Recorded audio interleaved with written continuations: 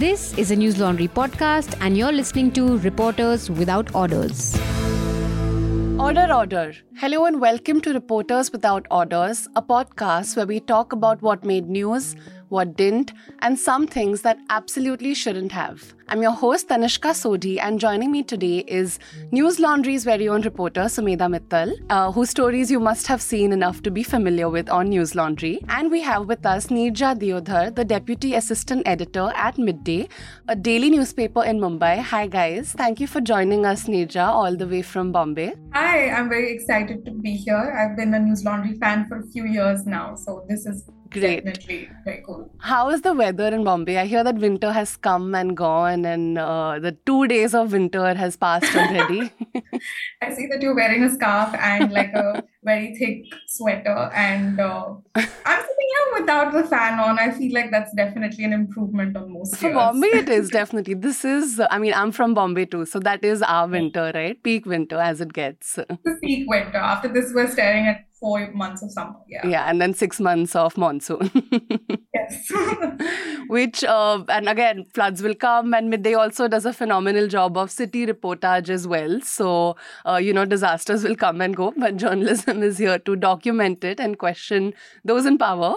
So on that very odd note, let's start. Neerja's story from Sunday is titled Right to Teach, and it explores how college professors in India are observing a growing culture of surveillance. So Medha's story, meanwhile, is about how several PSA prisoners from Kashmir have been languishing in jail despite having the detention quashed. Now, why this happens, Medha will tell us when we speak about her story. But let's start with Neerja's story now. Neerja, can you tell us a little bit about this trend that you have observed in your story and how many case studies you found that reflect it? So it all began with the publication of the report of the Academic Freedom Index. And what I observed was that this was a trend that had emerged over the last year, but it is symptomatic of issues that have been underlying for more than that. So this report is released by the VDEM Institute. According to it, in the Academic Freedom Index, India ranks at 130. And the reason why this number made headlines is because we're behind our neighbors Sri Lanka and Pakistan. But of course, there is more to the report than just that.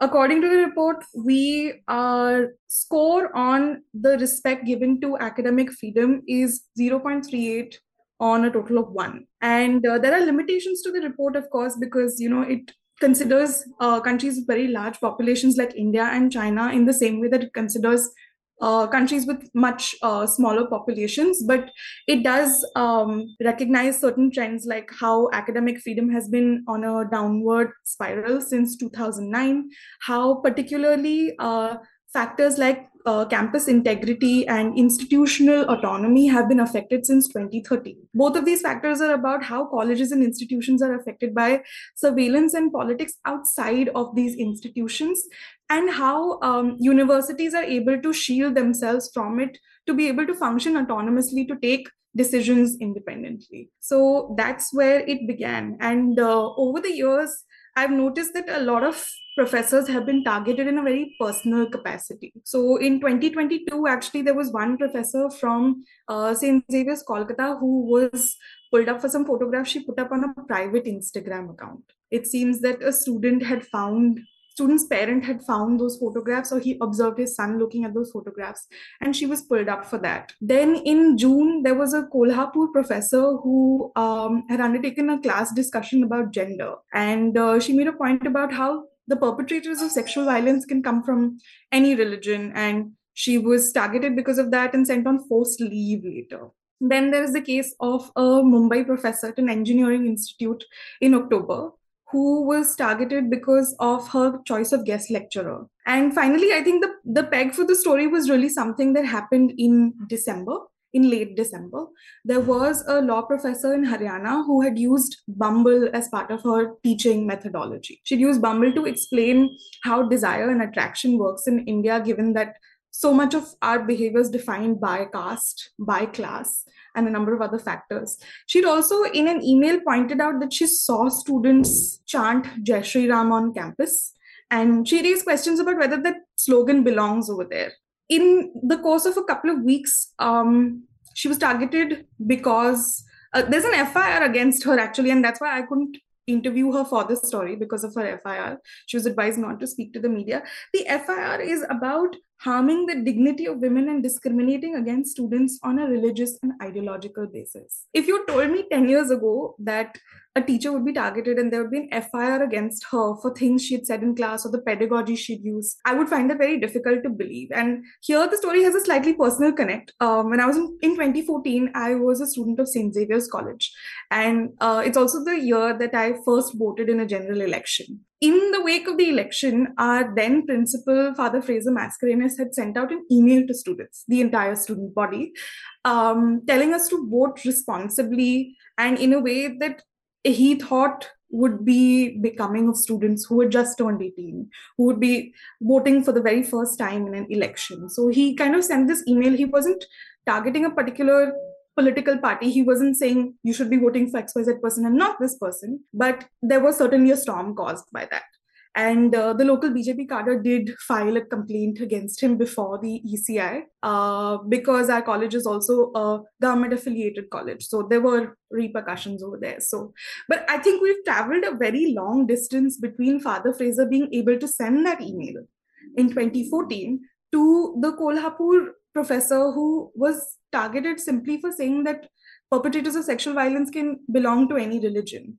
And it made me wonder also about are teachers now looking over their shoulders? Yeah. These are, of course, cases where teachers have obviously been targeted or there has been a certain repercussion to what they've said in class. But is it causing a larger culture of violence and self-censorship? And I found that that was true. There were professors who came forward and spoke on the record, but I have a couple of sources who I use for background who mentioned that they had started replacing Indian examples in classes of social science subjects, liberal arts, media, with examples outside of India, which would explain the same phenomena, the same concepts, because they were not sure how these Indian examples would be perceived in class. How would they be received in class? How would students respond to them? Teachers have also become very careful about the kind of guest lecturers they invite. And I mean, this is not, some of these things are not new, to be honest. A college professor or a teacher at both the undergrad and postgrad level is responsible for the students' safety, for their ability to think freely, for them to not be endangered in the class situation. So if they are going to vet a guest lecturer to make sure that that guest lecturer is not going to say something that, you know, is going to hurt the sentiments of students who are minorities or something like that, those things are normal.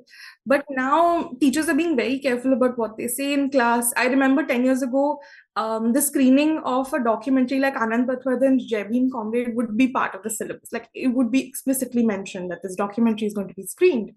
But now Rituparna Padgiri, who is a sociologist and has 5 years of teaching experience, told me that her peers are scared about what they will screen in classrooms. I think so much of it is also because of phones now, right? You can just record anything, and there have been so many videos that have originated from the classroom, you know, so it's obviously a student who has taken it, and everything goes viral now when it has the right amount of spice or whatever they say. But I wanted to ask you, Neerja, when you're speaking about targeting, of course, in the case of the Haryana teacher, there was an FIR, but in the other cases, what is targeting? Is it backlash from the students? Is it from the university or college, or is it from people online once they come to know of the incident?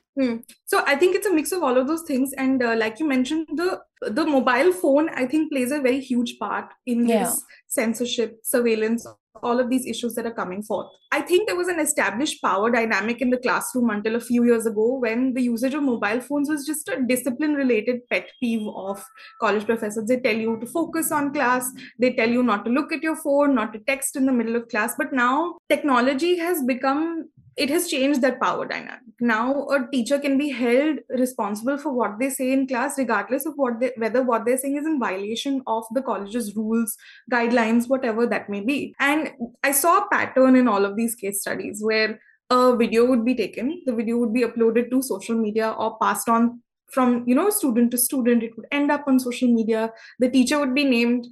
there would be calls for her suspension or even her dismissal from the college. And then there would be pressure on the college authorities to act. I have found that in some cases, students have gone directly, like the engineering institute, students have gone directly to the dean or the principal and said, this happened in class, we want some action to be taken. But in a lot of cases, it is a result of these videos going viral on social media. So I do think that whoever's recording these videos knows the kind of response that will take place or the kind of trajectory that video will take. And in terms of backlash, I think everything from an FIR to being sent on forced leave, we don't know if that teacher has resumed. She's still listed on the college's website, so I'm guessing that she is still part of the campus, but she was sent on forced leave. And there are others who have gone a little silent ever since they were pulled up for taking a decision like this. I remember in the case of the Calcutta teacher, I don't think she was essentially let go of, because then she started working in Delhi. And I think all of this also probably leads to a precedent, right? Like your story mentions how teachers have started being apprehensive about what they screen or what they discuss outside of the textbook per se. And like you mentioned that some of them have started using examples from other countries. So would this be counted as self-censorship? And if yes, what could the possible impact of this be, on the students and on the system and just academic freedom in general? So I've been thinking a lot about the kind of cases I haven't covered in my piece, and maybe that will make for a good follow-up someday. I noticed that a lot of the cases coming forward even after the publication of my piece were not STEM courses. They were not STEM institutes. It was usually a liberal arts course in a STEM institute, or it was a media college, or it was a college where law was taught, like in the Haryana professor's case. And I think this boils down to the notion of open debate, critical thinking, both of which are very important to college. So I've also learned over the course of the last 2 weeks that the way pedagogy works in the undergraduate level and the postgraduate level is very different. In the undergraduate level, I think it's a little bit like a continuation from school. There is pressure to finish the syllabus on time. There is a pressure to stick to deadlines, timelines, all of these for both students and the faculty. In the postgraduate level, if academic freedom is being affected, it affects the very notion of knowledge production, because that's where people engage in original research. But regardless of everything, I think, so there is a professor and also a poet and author quoted in the piece called Sumana Roy. Sumana Roy pointed out that it's not self-censorship happening in a country where education is already strengthened and boosted capacity building part of our country. It is a part of our country, and it is an educational experience where there is rote learning. There is the hiring of teachers who are not of the best quality. So students aren't receiving an ideal kind of schooling anyway. They're not receiving, both because of the larger systemic issues and also specific issues that may be there. Schooling and college is not ideal in India. And if you were to introduce self-censorship and surveillance to a system that's already less than ideal, students aren't going to be prompted to think critically. Yeah, and I think ultimately the openness to debate question is definitely affected. Right. And in liberal arts courses or social sciences courses, that is at the very core, like you said, right? I mean, I think even in some undergrad courses, like mine was mass media, where our professors very freely discussed things outside the syllabus. And it was a very open environment where we spoke of things not related to the classroom, because they also wanted us to develop critical thinking and just have debates, question everything, including the professors.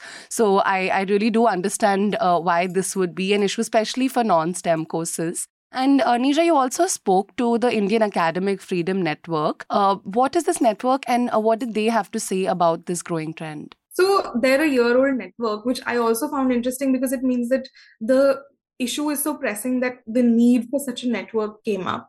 They are academics across India. I think you'll notice them in reports wherever any of these college professors has been suspended or there's been some action taken against them. This is usually the academic body that comes forward. They are from across institutions in India who come out in solidarity of the professor who's been affected. And they normally hold meetings both online and offline.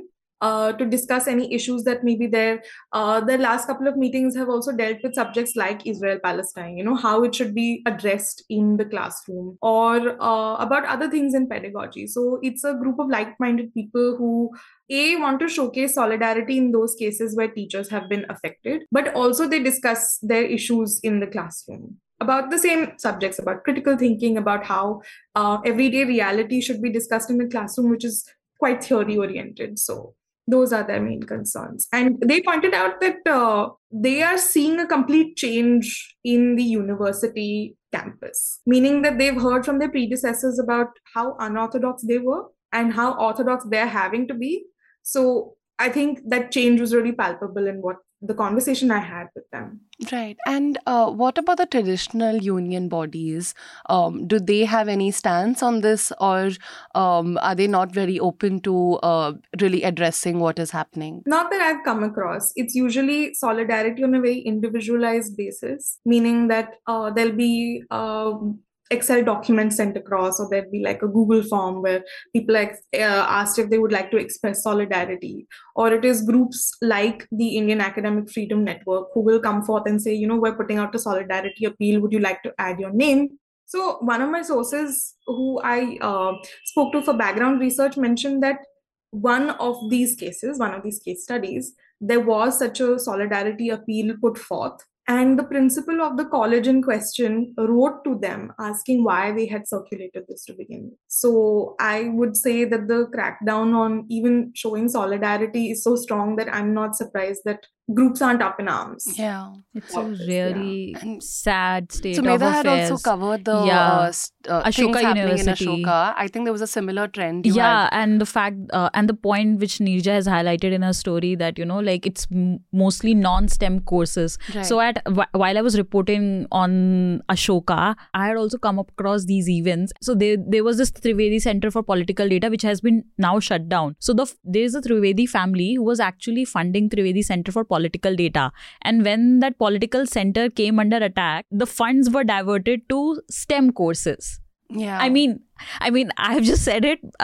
Things are going to materialize, but that was the word inside the Ashoka University, that fund is not maybe going to be used for the biomedical sciences courses. So it just shows that, like how we are cracking down on such important institutions which are about liberal arts. I think, educational institutions have either been trying to be apolitical or showing solidarity with the ruling party. Like, I think even for the Ram Mandir inauguration, a lot of colleges did have functions. I was in Goa and I saw Bits Pilani have flags all over, outside and inside, which was a little startling to see Birla Institute of Science and Technology. There was a Shobha Yatra at IIT Bombay which was like carried out on the same day. Went all out. But despite IIT Bombay, such a strong Ambedkar society inside the IIT Bombay, which who take up every issue, who coordinates with media, like they are the most active group, and despite them, these things are being carried out. It's really sad state of affairs. And they are going after everyone, not just, teachers or academic institutions, but even students also. Yeah. And I think like how your story highlights, Neerja, it's like a lot of it is leading to self-censorship, right?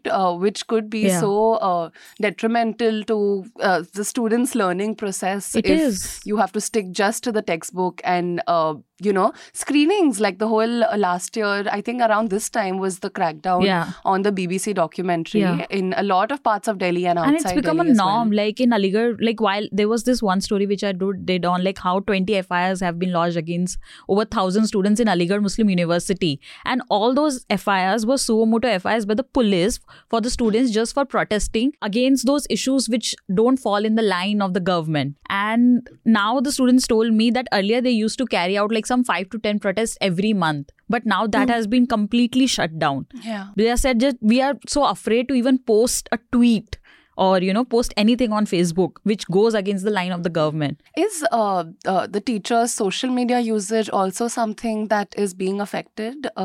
Is that something you've come across as well? teachers' social media usage, their interactions with students over email or even in person. So this was another subject that I wanted to cover. Sumedha saying about the atmosphere on campus and whether students are able to screen films, have conversations. There are a lot of study groups and there are a lot of reading groups that exist in colleges. Maybe that culture doesn't exist as much in Bombay as it does in Delhi. But I think the reason why I wanted to write this piece is that so many times in a student's life, it is the teacher who begins a certain train of thought. It is the teacher who exposes them to ways of thinking that they may not be exposed to at home or otherwise. And a huge part of the professor's role in college is their interactions with students outside of class. That's where a teacher tells you, oh, this is a university you should be thinking of for your postgrad course, or have you considered this career trajectory? And those conversations are incredible in value for students and also for teachers. I mean, that is how they connect with their students at the end of the day. This is not a case of a teacher coming and giving lectures for whatever number of hours that is assigned to them and covering the syllabus. That's of course a priority, but if teachers' interactions with students on social media, on email, in campus is being under the radar, then that is definitely a concern. But from what I can see, so as Sumanara puts it in the piece, there is still a way to explore the syllabus beyond the syllabus, and teachers before them have done it, teachers after them will do it. And Shamli Gupta, who I also quoted in the piece, talks about how there are students writing to her years later about her interventions outside the classroom and how important they were to her. So students still see her as a friend. So I think that is the one place where teachers can, take control of the narrative and still impact students in the way that they wish to. Definitely. And before we discuss Sumedha's story, I want to also ask you guys whether there has been a teacher that you have encountered in your educational process that has really left an impact. Neerja, has there been a professor or a teacher that has really left a mark? So I think when he was in college, he was a principal, of course, and we saw him as, the upholder of rules and regulations. But now, after having done this story, I have great respect for Father Fraser. He also stood up for Stan Swami when Stan Swami was in prison. And I think he had a very clear idea of his ideals and what he stood up for. I think I really respect him for that now. And, there can be endless debate about what it means to impinge on a student's politics or, a young person's politics, because like you mentioned, during the Ram Mandir consecration, educational institutes were participating in it. Is that an impingement on students' personal life? Is it Father Fraser sending that email? These things are up for debate. But now in retrospect, I think I really respect him.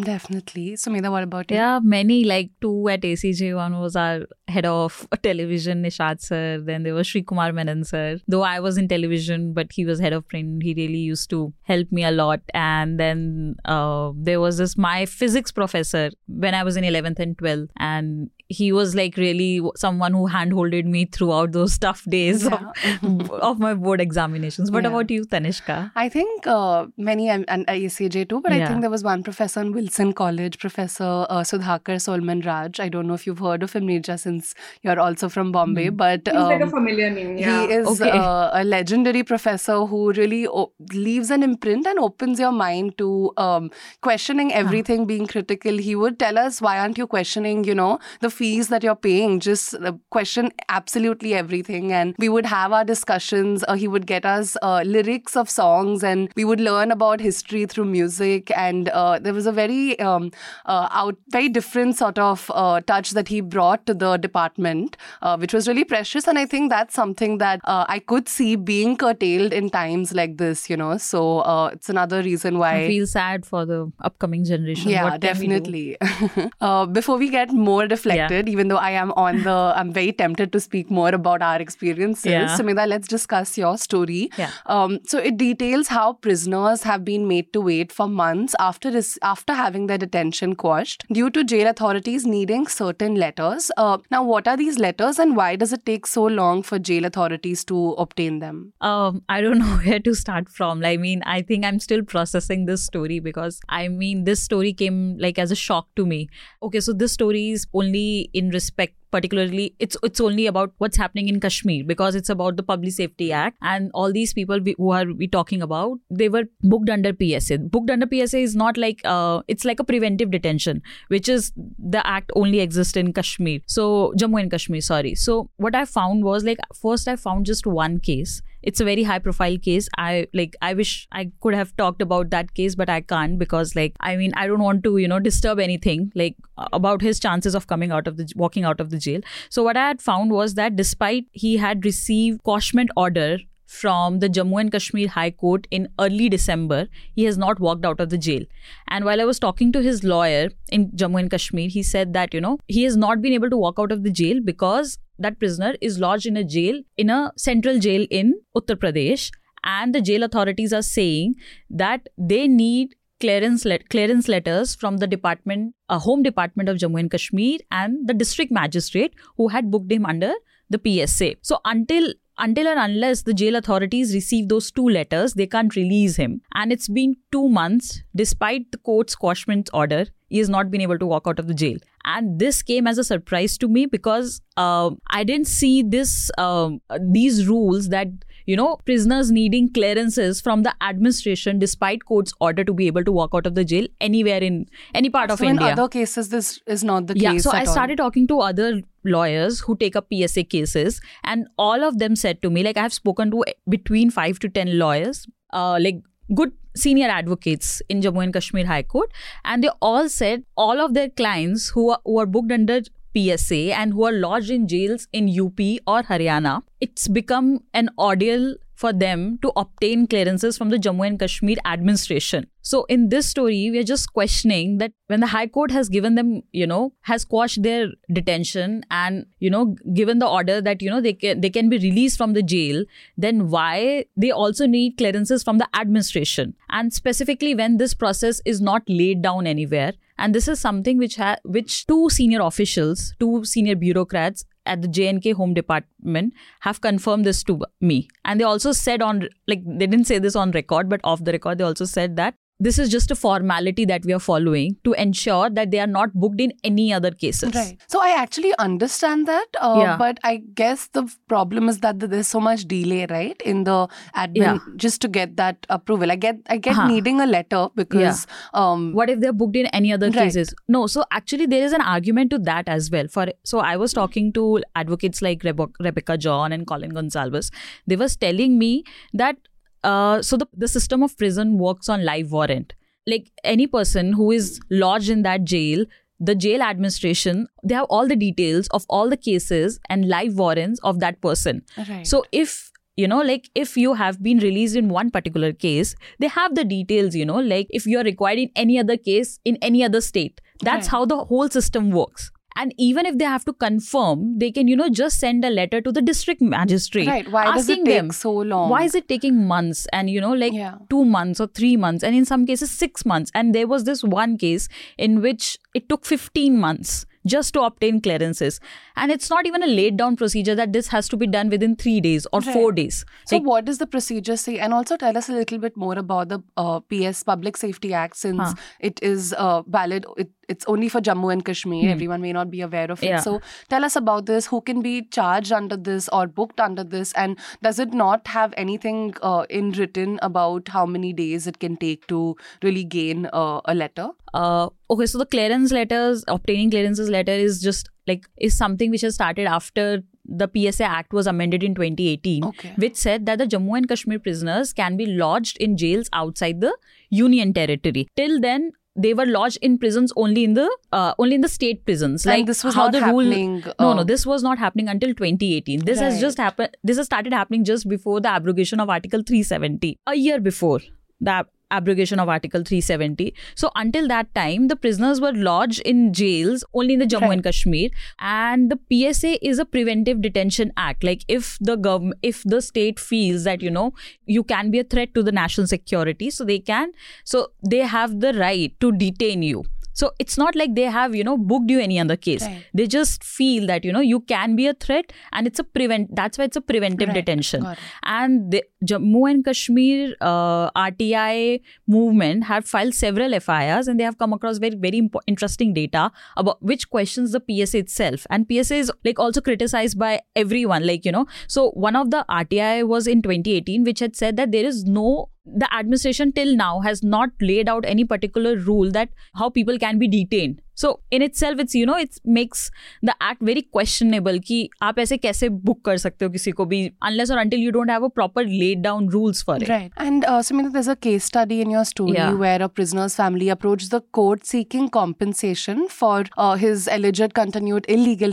custody. How did that case go in court? So the family had approached the High Court that, it's been like a year, and even despite the court's order, he has not been released from Agra Central Jail. And the court in its order said that they're really shocked to learn that how this can happen. This is a clear violation of the rules. And they had pulled up the district magistrate. So actually in Jammu and Kashmir, it's the district magistrate who books the person under the PSA, and he's the one who communicates with the jail authorities that his order has been quashed, his detention order has been quashed, and that person can be released. So the Jammu and Kashmir High Court had summoned the district magistrate asking him to justify, despite our order, why you have not been able to release him. And yesterday only, while I was talking to his father, he literally broke down over the phone. He's like, he's just a 25-year-old boy, and his family depends on him, and he has lost 15 months. And then of his such crucial part of his life, 15 months. And he said for 15 months, we were just, running after, knocking doors of all the police officers in the Union Territory, and they were meeting the MHA department officials, just to obtain those clearances. And this is the story of all those families that I've spoken to. They told me that, it's a big, big task for them to just communicate with the officials to obtain this clearance letter, because there's no particular laid down rule for that. Right. And when this matter come up in the High Court and the court did question the DM, does this not set a precedent then for future cases? Did the court not say anything that could be really taken forward? No.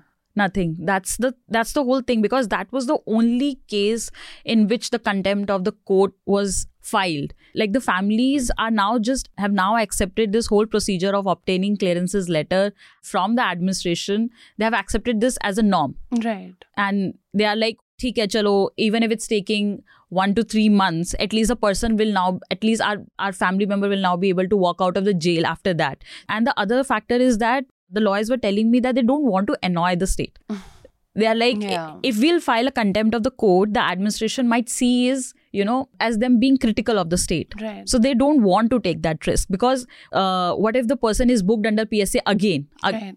So they don't want to annoy the state. So they are like, ab 2 saal to nikal hi gaye jail mein, 2-3 mahine aur nikal lete hain. And PSA is also being used, like you mentioned in your story, against a lot of journalists in Kashmir as well over the last few years. Yeah. What have their cases been like? Have there been many journalists who've also suffered after their detentions being quashed, not being able to come out? So in terms of journalists, I can't speak a lot. Because the lawyers have asked me to not talk about those cases a lot, because, they are still in the process of obtaining those clearance letters, and the families and the lawyers have told me that, if we'll talk about it, then the administration is already pissed with them, and they don't want to take that risk right now. But in most of the journalist cases, those journalists who were booked under the PSA, they were lodged in jails inside the Union Territory only. Okay, so that's why they were able to, walk out of the jail within a couple of hours. Right. So that's the stark difference, why those prisoners who are lodged in jails in JNK, they don't need those clearances letters. It's just that the prisoners who are mostly in UP or Haryana jails are the ones who need those clearance letters. Right. That speaks a lot, I think. And so there was this petition which was filed by senior advocate Colin Gonsalves in the Supreme Court, that why on the first place these prisoners are lodged in jails outside the Union Territory, because it's very difficult for the families to, and the law for and their lawyers to communicate about the cases with them. Like, your family member is lodged in jail in 1800 kilometers away from your state. Like, it's not feasible for the families to go and meet them. And when they're lodged in, UP and Haryana jails, they are in high security barracks. There will be only 1 or 2 people in those cells, and they are cut off from the world. They've not given access to talk to their families, which is not the case when they are in J&K prisons. So this is also against the prisoner's right. Right. And all of this is happening especially when they are booked under PSA. Like, PSA is so infamous that, there was this RTI data from 2019 to 2023, around 1,570 petitions have been filed in the J&K High Court challenging PSA. Oh, wow. And court has quashed 900 of those PSA detention orders. It speaks a lot. Like, if the High Court has quashed 900, then why were they in the first place booked in the jail? Definitely. We'll get to the there's a lot more to discuss about your story and Neerja's story, and our viewers can read the stories to really get the gist of the entire report. Very detailed reports they both have done. We'll just get to the last bit of our podcast now. Recommendations. So, Neerja, let's put you on the spot since it's your first time. Anything you have to recommend to our viewers, something to watch, read, listen to, go ahead. So, because we've discussed education at length today, I have a show about education to recommend. It's called Abbott Elementary. It's made by someone who used to be a BuzzFeed writer, and now, of course, she's a showrunner. I started watching it after doing another education story for a different publication, actually. And, there's that sense of being let down by like infrastructure and children and communities and all of that. So when I came back, I started watching Abbott Elementary, which documents the issues with the American education system, the public school system, but it does so with humor, and it really humanizes the teachers who make that education possible. Where can we watch the show, Neerja? I have watched it, but for the others. I think it's on Disney Plus Hotstar. Okay, great. And Sumedha, what would you like to recommend? I think my recommendation is Neerja's piece on Vikramaditya Motwane. No, I really loved Neerja, that piece. I didn't know we'll be meeting in this on this podcast, because I remember reading it last year only, and it's not just that I'm a Motwane fan. No, it's not because of that, but because how you have written the article. And I didn't know that Chicago radio was started by Motwane family, and how you have written about the Andolan. And I especially love the lead. She has written, I think you've started with saying that Motwane's office was exactly how you had imagined it to be. So I was like, wow, reporters should be thinking that much. Personal office within the larger Andolan office. So he named his film company after this film that his grandfather made. So his grandfather wanted to be a director, and he sort of floundered in that ambition because it's also a business family, so they had their priorities set. But Vikramaditya Motwane has named his company after that one debut film that his grandfather produced, and his own office is something of like a temple to cinema. And you have also mentioned that, I'm so sorry, this podcast is becoming about Vikramaditya Motwane and Neerja's piece on that. But no, there's this 2 things I had to ask you. You had mentioned in that piece that another reason why I found it interesting was, the impression I got was, they were big Congress fan because they were coming from that time. And when you look in today's time, I think Motwane had just directed a movie on emergency. I think he's finding it tough to get the movie released because it hints to a lot of current political scenarios. So coming from a family which has been a big time Congress supporter to now making films which is critical of emergency, I think it speaks a lot about the kind of director he is. And secondly, I wanted to ask you, how was it meeting Vikramaditya Motwane? That's the only question. I'm so sorry. A fan. So I think that piece was a real education and understanding how famous families, business families with enough power and influence to shape the country, how they have to sometimes align with power. So there would be a time when the Motwanes and the way that they were entwined with politics would have been radical, right? Because they were trying to throw off the British yoke. In the years that followed, their support of the party was more of course, it was very supportive. And there is one review of Andolan, the film, which says that it is hagiographic. So there is certainly that element of support that, goes beyond just support. But I think at that time, nation building was also a priority for many business families. Exactly. This includes the Tatas, it includes many other families who have, through their business potential, through their industry potential, seen it as a way of nation building. So his own politics, of course, is an entirely different subject, but I don't think he is an inheritor of his family's legacy in that sense. There is definitely Chicago radio in the way in which it connected different parts of India to each other, and that also is very, very radical. But I think his own filmmaking has, the politics in his filmmaking is entirely different. And actually Jubilee, so when I was watching Jubilee, I was reminded of a lot of the things that he said in our interviews. I think I interviewed him 4 times for that piece, or more than that perhaps. Yeah, and one of those interviews was 2 hours long, and he shifted a sound recording session to talk to me, which I was very grateful for. He was very forthcoming with details. I think in a piece like this, there is the danger of empathizing too much with your subject. Yeah. But the thing is that he was so forthcoming with details about how Andolan was a flop, actually. And that is highlighted in the piece pretty evidently. It didn't do well, which is why the grandfather, I think, gave up his ambitions. He looks at his own, so he thinks of himself as the family's biographer, as like an archivist for the family. So he sees his own family history with an objectivity that makes your job as a reporter very easy. Wow. Must read this piece. Yeah, it is. It is a must read. I will definitely check What's it out. your recommendation, Tanishka? I would like to recommend Merry Christmas. I don't know if you guys have watched it. I have. Have you watched Loved it, it. Neerja? Loved it. Same. And I think a lot of people have not really embraced it as a Bollywood movie and aren't really going to watch it. So it's a great Indian mystery thriller starring the unlikely duo of Katrina Kaif and Vijay Sethupathi. But it's an absolutely amazing movie from the makers of Andhadhun, Sriram Raghavan. Sriram Raghavan. Yes. So people who do follow his work more than I do were very sure it will be an amazing movie. I think I have not watched Sriram's previous work, like Ek Hasina Thi on all of those movies, but like the recent works. I've just watched Andhadhun, but this movie was really, really nice, and it's going to come out on Netflix soon. But I think the theatre experience of watching this thriller that is also light enough but still keeps you at the edge of your seats is really wonderful. And I love how it showcases Bombay as well. So and I know you probably do as well. So I got a slight peek into 80s or I think 90s Bombay.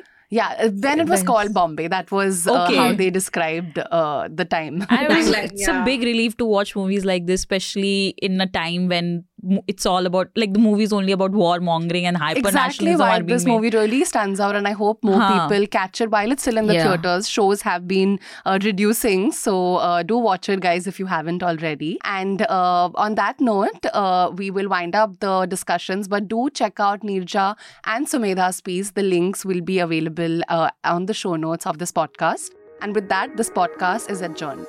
News Laundry is possible because of our paying subscribers. We don't run on corporate or government ads. You too can be part of changing the news model. Go to newslaundry.com/subscription. Be a part of the community that pays to keep news independent. For the smoothest News Laundry experience, download our app. Watch our shows, listen to our podcasts, read our reports. Stay informed, pay for news, protect democracy, save the world.